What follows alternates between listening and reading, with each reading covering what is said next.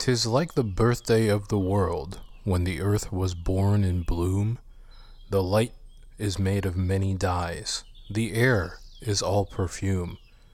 There's crimson buds, and white and blue.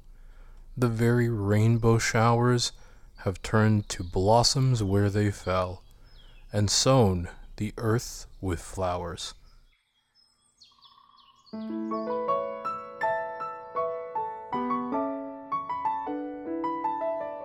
Welcome to Season by Season with Alexis and Kit.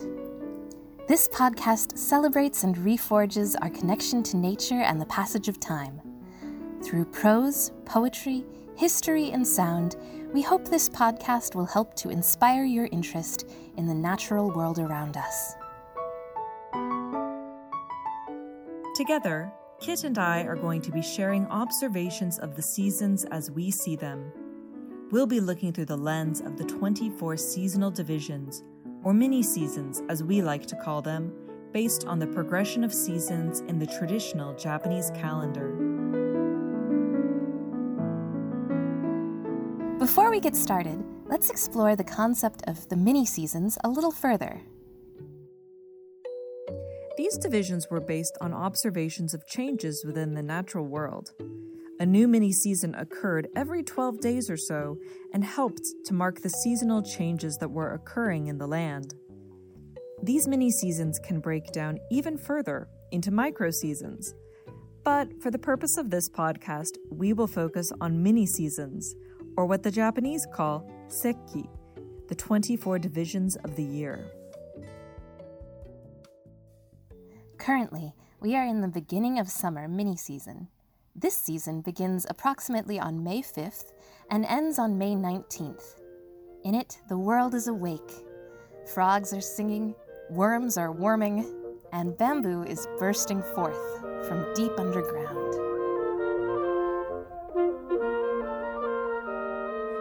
This episode, we'll explore what's happening in the sky, in the ground, and in our lives during the beginning of summer.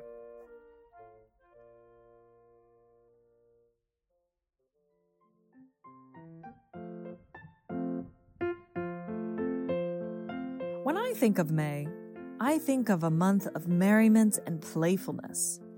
Now is the season for frolicking. In the musical Camelot, they say, "It's May, the lusty month of May, that darling month when everyone throws self-control away." Yes, there's a sense of vigor, life, growth, and vibrancy. The rainy days of early spring are almost over. Almost over is right. May is warm and cool and delightful, but winter doesn't give up that easily. Folklore in the Northern Hemisphere often identifies a mid-May cold snap, which falls just during this mini-season. So be prepared. Seems a bit counterintuitive to the beginning of summer. That's just it. We're at the beginning of our summer journey, when things are still new and Mother Nature is just finding her footing. Within the next few weeks, we mark this cold snap through the feast days of the Ice Saints.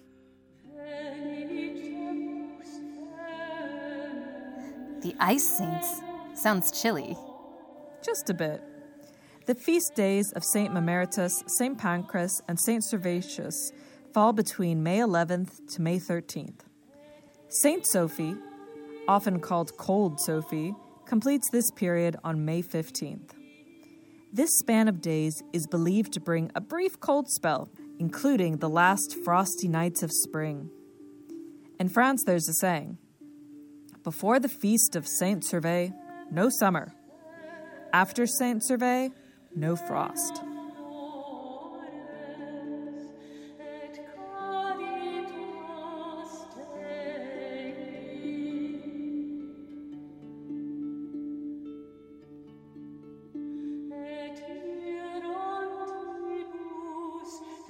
Here's another old saying from England that rings true.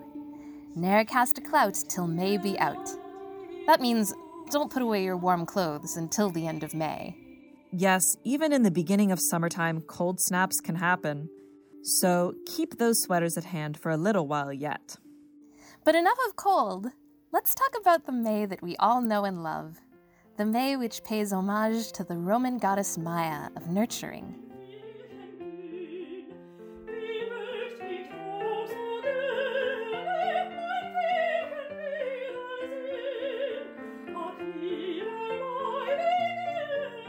Nurturing, and this period of May, reminds me of mothers with their babies, the joyousness of young life, of bustling about, and getting down to preparing for the summer months ahead. It makes me think of life on the farm. On the farm? That's right.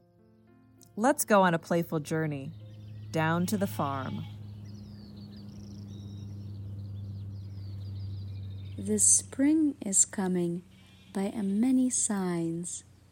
The trays are up, the hedges broken down that fenced the haystack, and the remnant shines like some old antique fragment weathered brown. And where suns peep in every sheltered place, the little early buttercups unfold a glittering star or two, till many trace the edges of the black thorn clumps in gold. And then a little lamb bolts up behind the hill and wags his tail to meet the ewe. And then another, sheltered from the wind, lies all his length as dead, and lets me go close by, and never stirs, but baking lies, with legs stretched out as though he could not rise.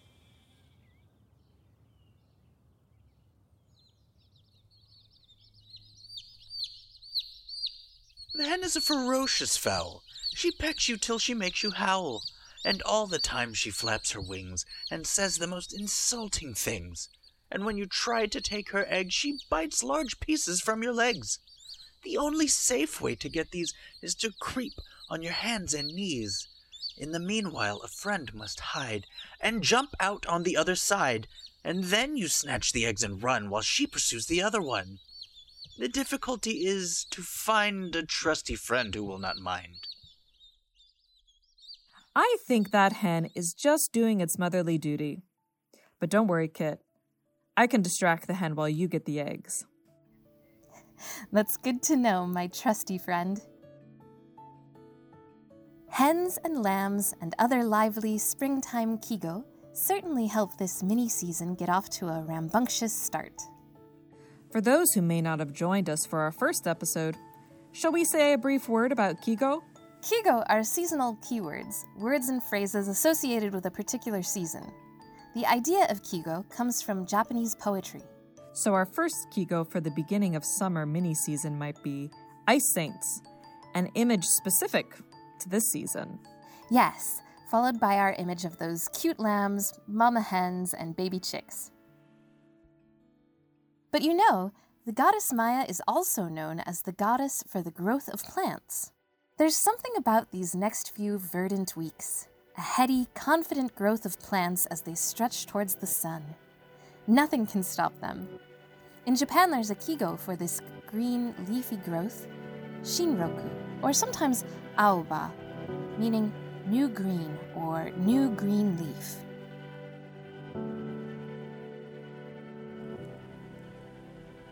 I saw 100 of shades of green today, and everything that man made was outclassed. The month of May, the merry month of May. Now hello, pink and white and farewell gray. My spirits are no longer overcast. The winter is over, and it's time to play.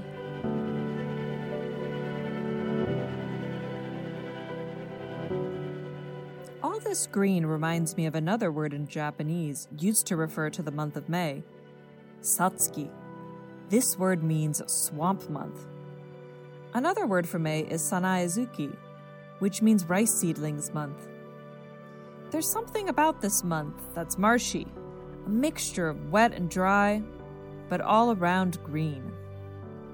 Speaking of marshy, that brings to mind certain types of irises that like to grow in marshy conditions and bloom during this period. May is certainly a month for irises. I know that there are some irises that like to grow in dry conditions, but then there are some that enjoy semi-aquatic soil, the kind you find along marshes. It's believed that farmers would plant wild irises near their rice fields because the blooming of these flowers coincided with the time to transplant the rice seedlings from seed beds into the fields. In fact, in Japan, iris culture has become an art. Over the centuries, the Japanese have developed more than 2,000 iris cultivars from the original wild plants. The irises that we see today have developed large, vibrantly colored flowers with blooms in colors of blues, purples, or white, often with patterns of dots or stripes. When we talk about irises in Japan, we're typically referring to one of three varieties. Hanashobu, or shobu, are the most extensively cultivated irises and grow in wetlands. Ayame refers to wild irises that grow on dry land, and kakitsubata grow in semi-wetland. Rabbit ear iris gives me an idea for a poem.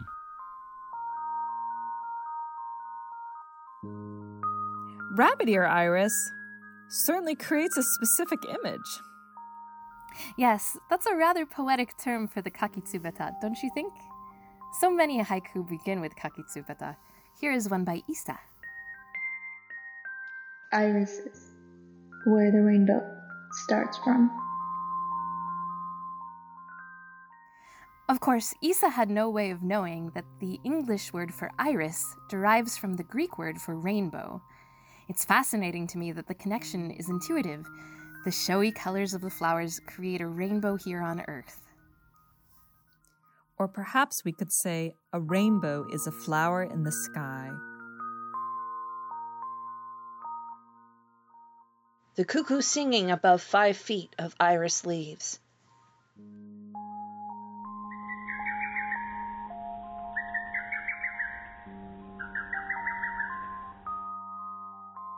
The iris and the cuckoo bring us from the earth into the sky.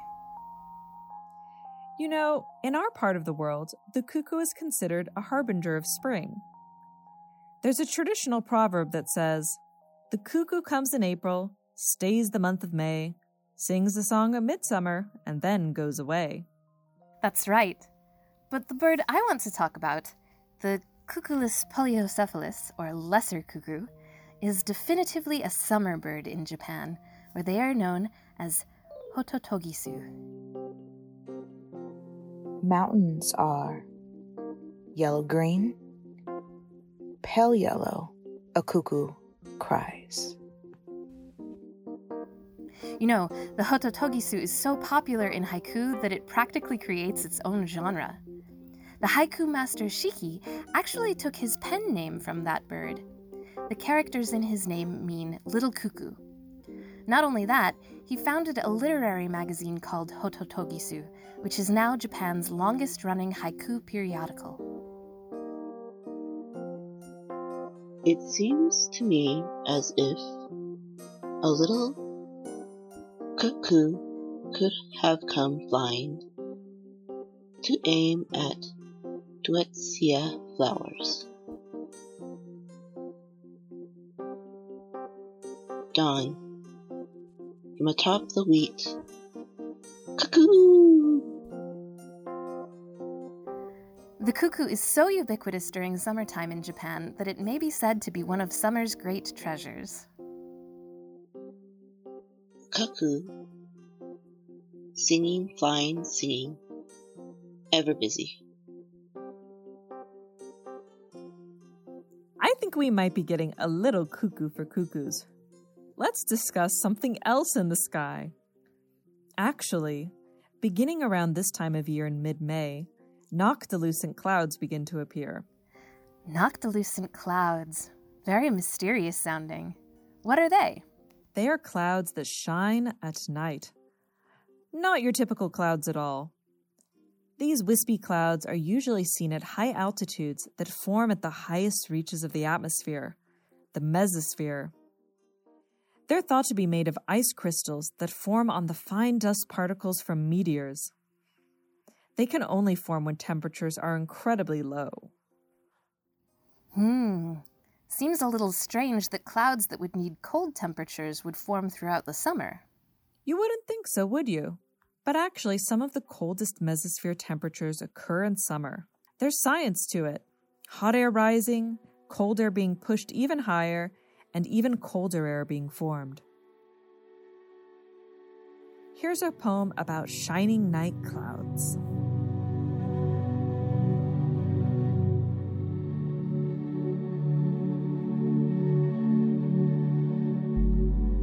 The white mares of the moon rush along the sky, beating their golden hooves upon the glass heavens. The white mares of the moon are all standing on their hind legs, pawing at the green porcelain doors of the remote heavens. Fly, mares, strain your utmost, scatter the milky dust of stars, or the tiger sun will leap upon you and destroy you with one lick of his vermilion tongue.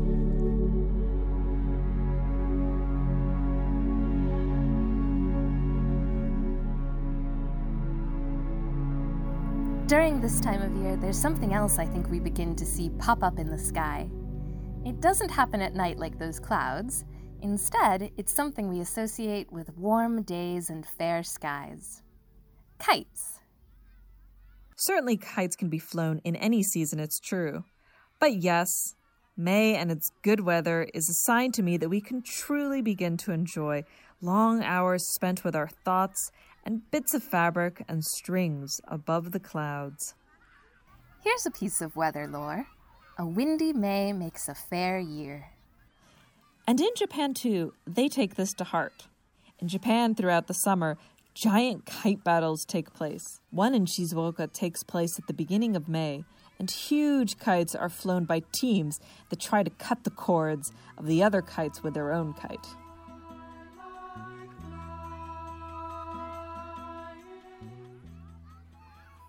Up and up, then down and down. On a breezy day, jolly kites in colors fine proudly sail away. Each is held, how wonderful, by a slender string. Children's laughter, darting kites, make a day of spring.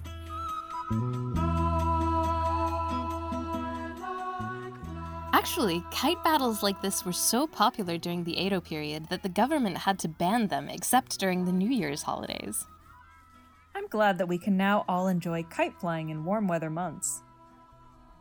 But perhaps the most famous kites of the month of May are the Koi Nobori, or carp banners associated with Kodomo no Hi, or Children's Day. This holiday is celebrated every May 5th in Japan. On Kodomo no Hi, families fly cloth banners in the shape of carp outside their houses to bring good luck to the children inside. Usually, each member of the family has their own cloth carp to represent them. Carp, or koi, are believed to be a particularly strong and determined kind of fish, as we can observe as koi swim fiercely upstream. So, koi nobori are symbolic of the wish for children to be strong and brave individuals who can overcome adversity. These colorful streamers fluttering in the wind are a beloved sight of early summer. Carp streamers are higher than the roof. The biggest carp is the father. The small carp are children, enjoying swimming in the sky.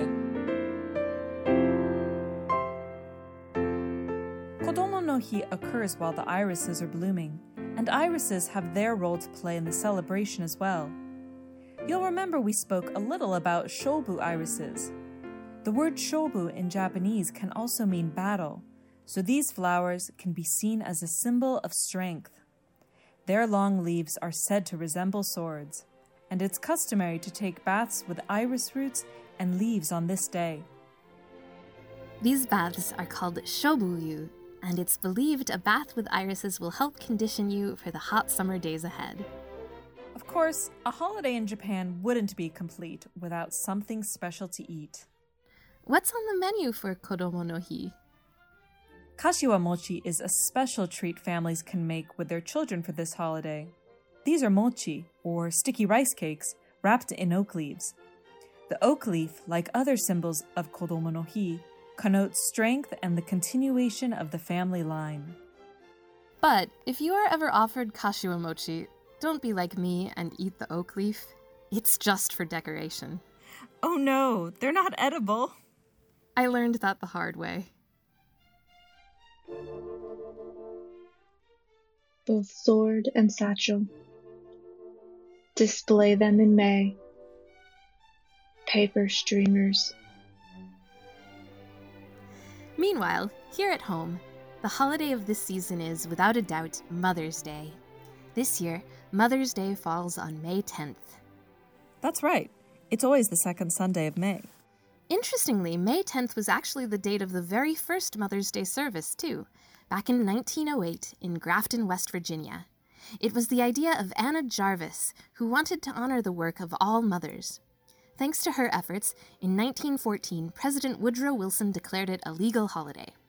May certainly seems an appropriate time to honor mothers. In the home, as well as in nature, we can see how hard mothers work to nurture all the new life springing up around us.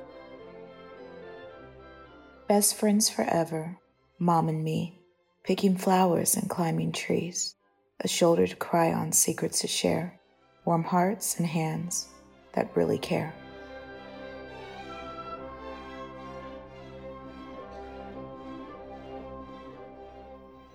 Most families have their own traditions of how to spend a Mother's Day. One enduring tradition is wearing or gifting carnations.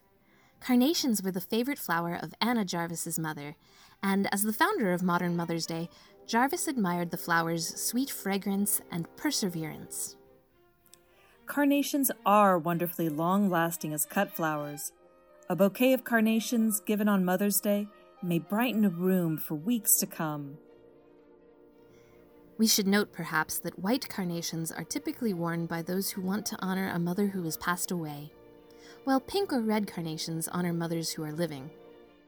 The warm and gentle rosy colors we associate with this holiday can also be found in another plant which marks this season. The strawberry? Well, it still may be a bit early for strawberries fresh from the garden, but this seasonal ingredient goes very well with them. I'm talking about one of my favorite pie flavors, rhubarb. I remember tasting delicious rhubarb pie at a very special event. Your wedding. Yes, pie was on the menu that day. The most special of days, too. Now, rhubarb has been cultivated for about 4,000 years, but only as food for the last few hundred. It was actually the English who first saw rhubarb's food potential. The rhubarb pie is to England what apple pie is to America. The rhubarb plant is native to northern Asia and was used for centuries for medicinal purposes. As a gentle purgative, it helped to reduce fevers and can even be used to clean pots, dye hair, or as an insecticide. Let's enjoy a poem about this distinctly sour flavor in a pie. If rhubarb pie you've never eaten, give it a try. It can't be beaten. I know what you're thinking. Oh, how can this be? Rhubarb's reminiscent of red celery. How can something this stringy become a great pie? There's a sweet little secret. Of that I won't lie. It takes lots of sugar, a half plus a cup, and a third cup of flour to thicken things up. An 1/8 teaspoon of salt, and the rhubarb you add. 4 cups peeled and chopped won't turn out too bad. Mix it all up and pour in a pie pan, lined with a crust you mixed up by hand. Dot it with butter, or margarine is okay. 2 tablespoons should do. At least that's what they say. Put on a top crust, flute the edges up high, and cut in some vents so the top doesn't fly. Sprinkle with sugar and put in to bake. At 425, 3/4 hour should take. When it is done, place on rack for to cool. Don't eat it too soon or you'll get burned, you fool. When it's just warm, then open the fridge. With vanilla ice cream, you'll want more than a smidge. With milk in a glass or coffee in cup, you might soon discover that you've eaten it up. Then go tell your friends that you found a new gem, and maybe next time you'll save some for them. With a poem like that, we're armed with deliciousness for our beginning of summer mini-season.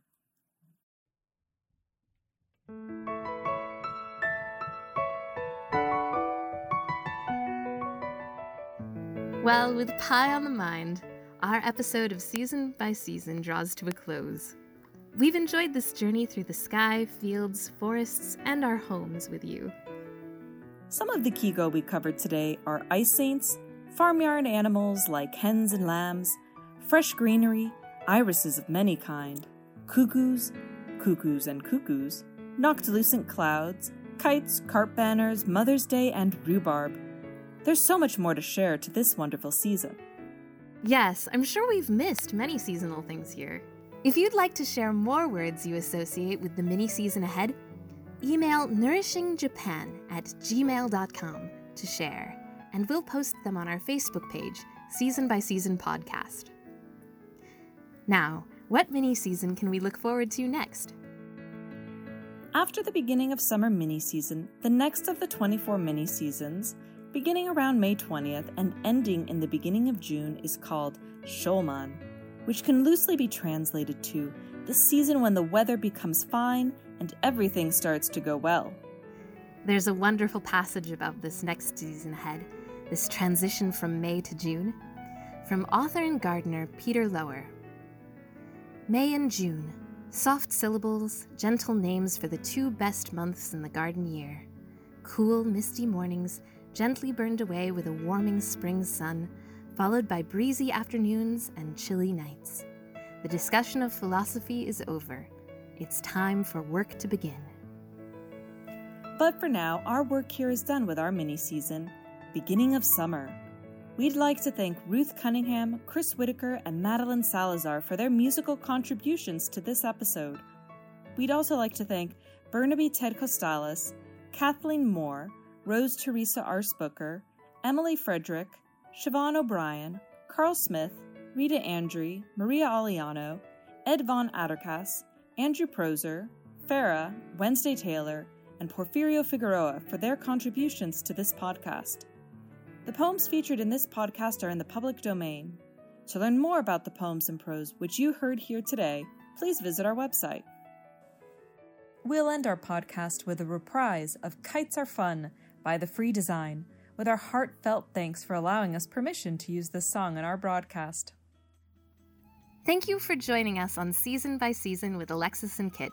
Enjoy the beginnings of summer. For all the mothers listening out there, happy Mother's Day.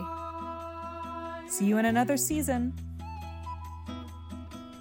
Flying kites, flying kites,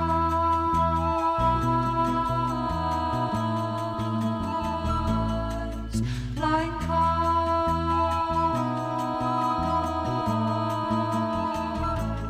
Kites are fun. Kites are fun. Kites are fun. See my kite, it's fun. See my kite, it's green and white. Laughing in its distant flight. All that's between us is a little yellow string, but we like each other more than anything. And we run along together through the field behind my house. And the little drops of rain caress her face and wash my blouse. And we'd like to be a zillion miles away from everyone, 'cause Mom and Dad